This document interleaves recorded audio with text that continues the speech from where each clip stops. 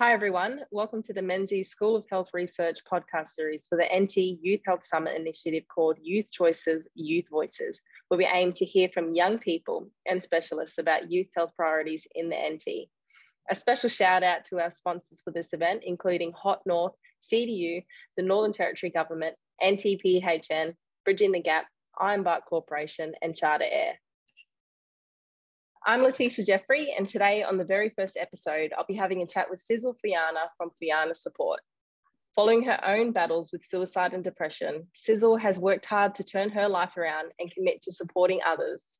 She established Fuyana Support, a youth-oriented consultancy firm that is focused on empowering and encouraging young people. Sizol has partnered with the likes of City of Palmerston, Dondale, and other clients to improve outcomes for young Territorians, support their social and emotional well-being. Sizol is a law and psychology student who has volunteered for many working groups and is on the 2021 Northern Territory Youth Roundtable. Welcome to the podcast, Sizol. Thank you for joining me. How are you feeling today? I'm feeling good. Thank you for having me. It's so amazing to have you. I've read a lot of your background. But can you please tell us a little bit about yourself, like where you're from, where you grew up and what you're doing now? Yeah, so I was born in Zimbabwe, in Africa. I left there when I was 3. We moved to England for 10 years. I lived in Peterborough, which is about an hour away from London. And I've been in Darwin for the past 9 years now. But yeah, so I've traveled around, Melbourne, Perth, but it's mainly, I've only lived in Darwin. Lovely. So you talk a lot about mental health and your journey through some tough times. Are you able to share a little bit about that journey? Yeah, so I think growing up, I was always like an outgoing kid. Like I was the one who was always naughty at school, like, the class clown. So I never really, mental health was never a thing for me growing up. I was like, oh, I just go play sports or just like, you know what I mean? So it sort of started in towards the end of 2018. I realized I was feeling like, we all have bad days, but mine were like prolonged bad weeks. And I was like, maybe like I just need to go to the gym or like, you know what I mean? You sort of just like avoid it. And then end of year 12, I completely bummed out of year 12. Like I failed year 12 and I was like, but I wanted to be a lawyer. So CDU accepted me. And so I was like, okay, let me take 6 months off, started in July 2019. And so I got myself a job at a law firm as a clerk.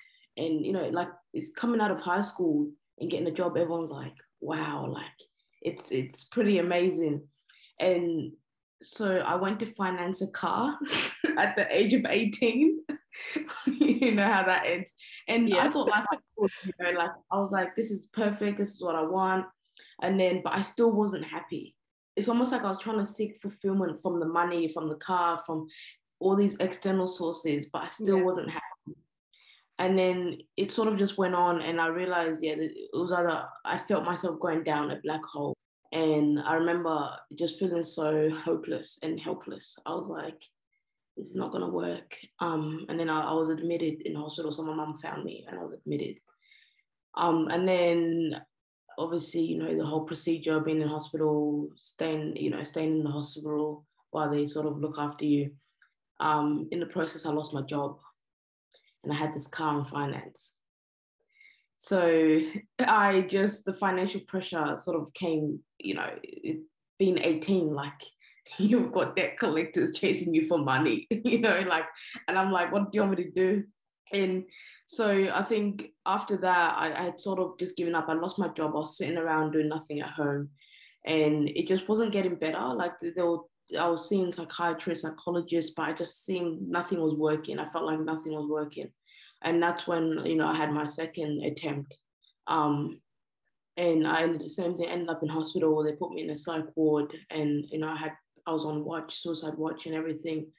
And then, look, I was released because, I said I was okay just to get released. And that didn't help me either because I ended up going back there for the 3rd time, back into hospital for the same reason. And I remember this nurse was like looking after me because I had to be on watch with like a security guard and a nurse.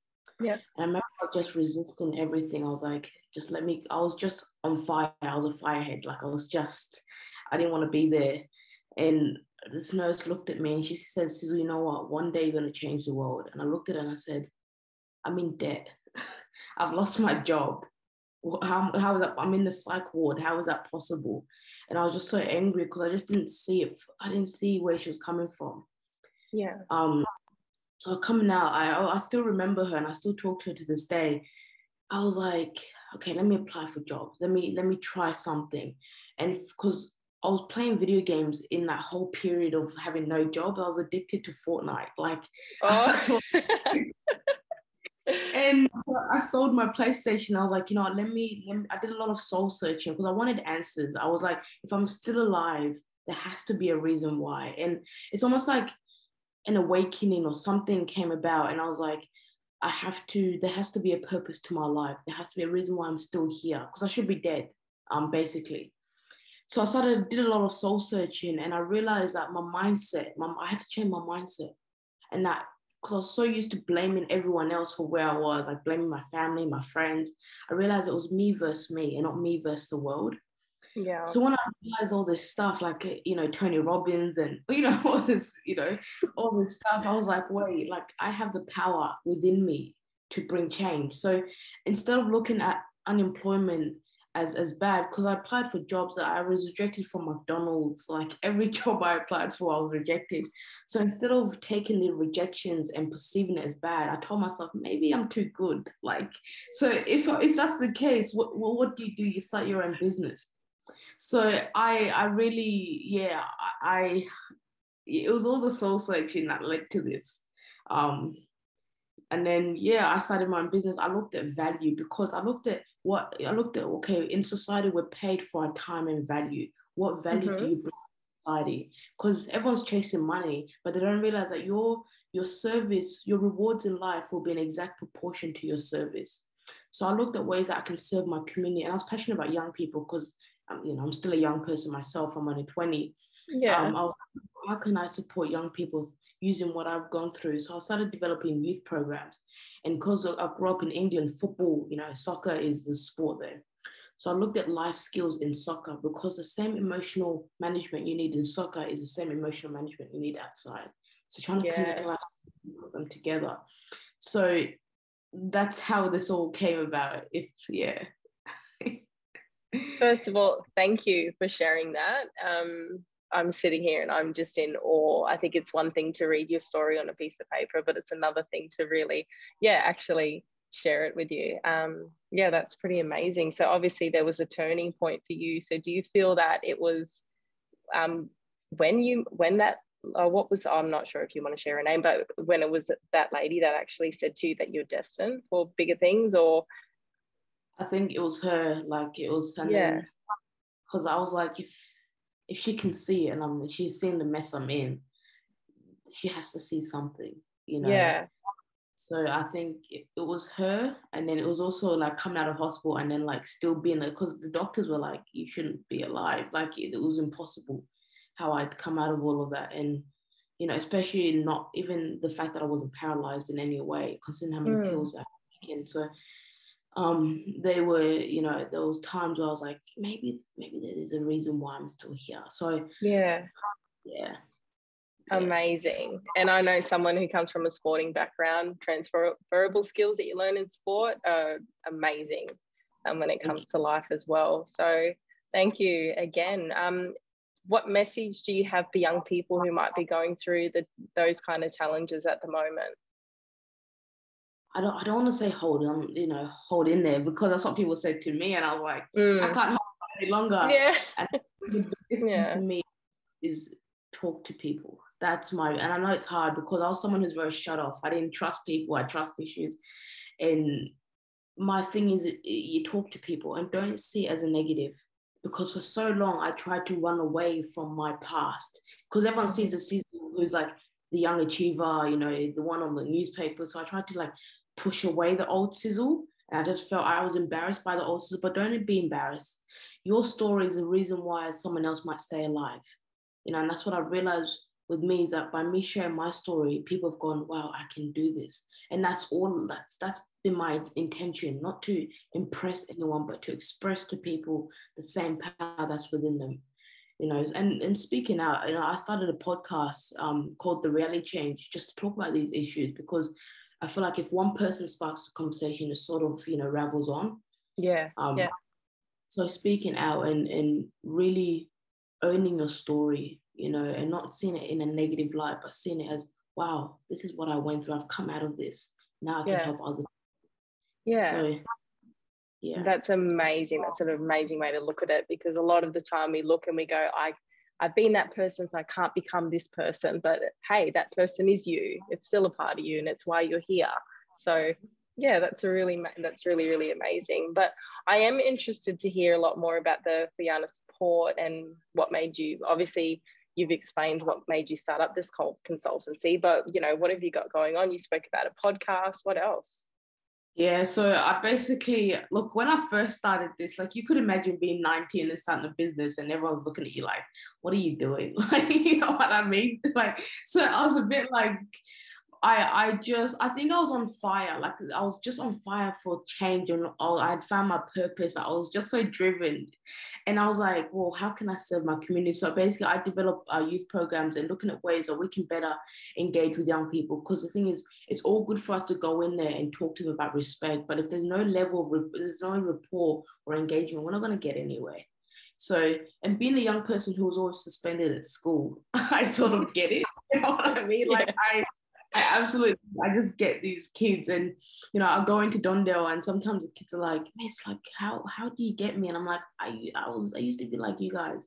Like, and you see it because when you first come in, they're very shut off. You know, when I first go run a session with Red Cross or City of Palmerston or Paba, they're very shut off, and it's just about taking time to build that rapport. So I may have a 2-hour session planned, but if we want to do nail painting for that session, I'm just going to have to do the nail painting just to build that relationship with the young person.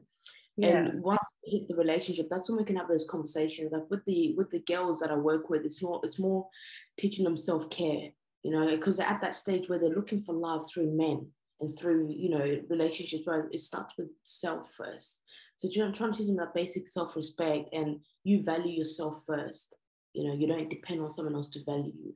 So sort of doing that in a way where it's like through nail painting or through activities, not so much sitting in a classroom and talking about respect, you know what I mean? Yeah.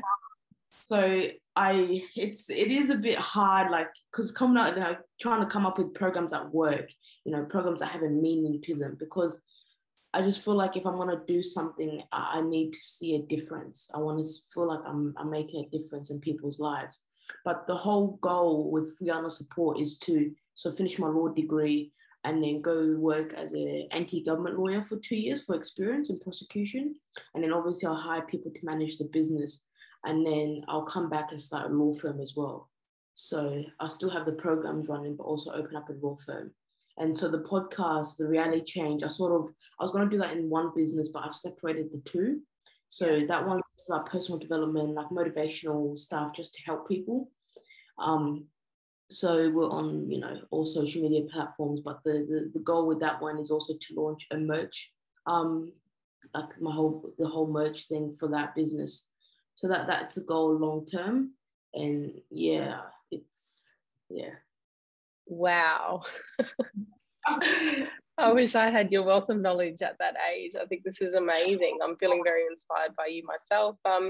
And you're also a member and a chair of the Youth Roundtable. Can you tell us a bit about that and what you like most about it? Yeah, so I must say I got pulled into it. I wasn't going to do it because of like how busy I am already. But everyone was like, Sizol, you need to apply for this. So I was like, okay, let me apply. And I think with me, I don't know what it is. Like, I don't try to be a leader. I don't try to talk. I think it just naturally there. So when we went for our first meeting, I was a bit quiet. Like I like to be that person that brings people together. So if I see, you know, because when in the first meeting, everyone's a bit like in their own little tables. So if I like be the middle person that sort of brings everyone together, it will work in a way. Yeah. So I tried, you know, my best to do that. and then I got nominated as chair. So so then they did the voting, and they voted me in.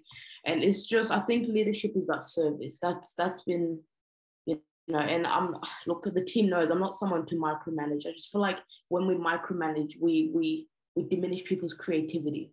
So a lot of people are like to me, what should I do with social media coordinator? Like my social media coordinator is like always like apologizing to me. She's like, Sizol, I'm sorry I'm not posting. I'm like, dude, you do what you need to do. Yeah, like I'm not a micromanager. I just feel like I need to guide rather than like force.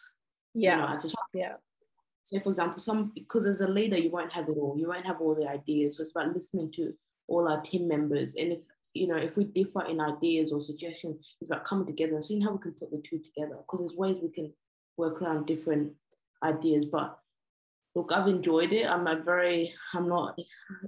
a boss. The team knows I'm not someone to like harass anyone. I'm like, if you wanna do it, let's see how we can get it done. And it's as the round table is something we do outside of our time. It's not like it's not like our work or our uni or something. So it does take a bit of time, like out of our day, but it's good. I do enjoy it. It sounds amazing. Thank you so much, Sizol, for joining the podcast today. Did you have anything else you'd like to add before we go, or another message you'd like to for young people? Another message for young people: enjoy life. That's my advice, because I think being 20 and then the commitments I have, I feel like I'm 40. Do you know what I mean? I feel like I'm a mom working, because of how like serious I'm gonna be when I go to meetings with ministers.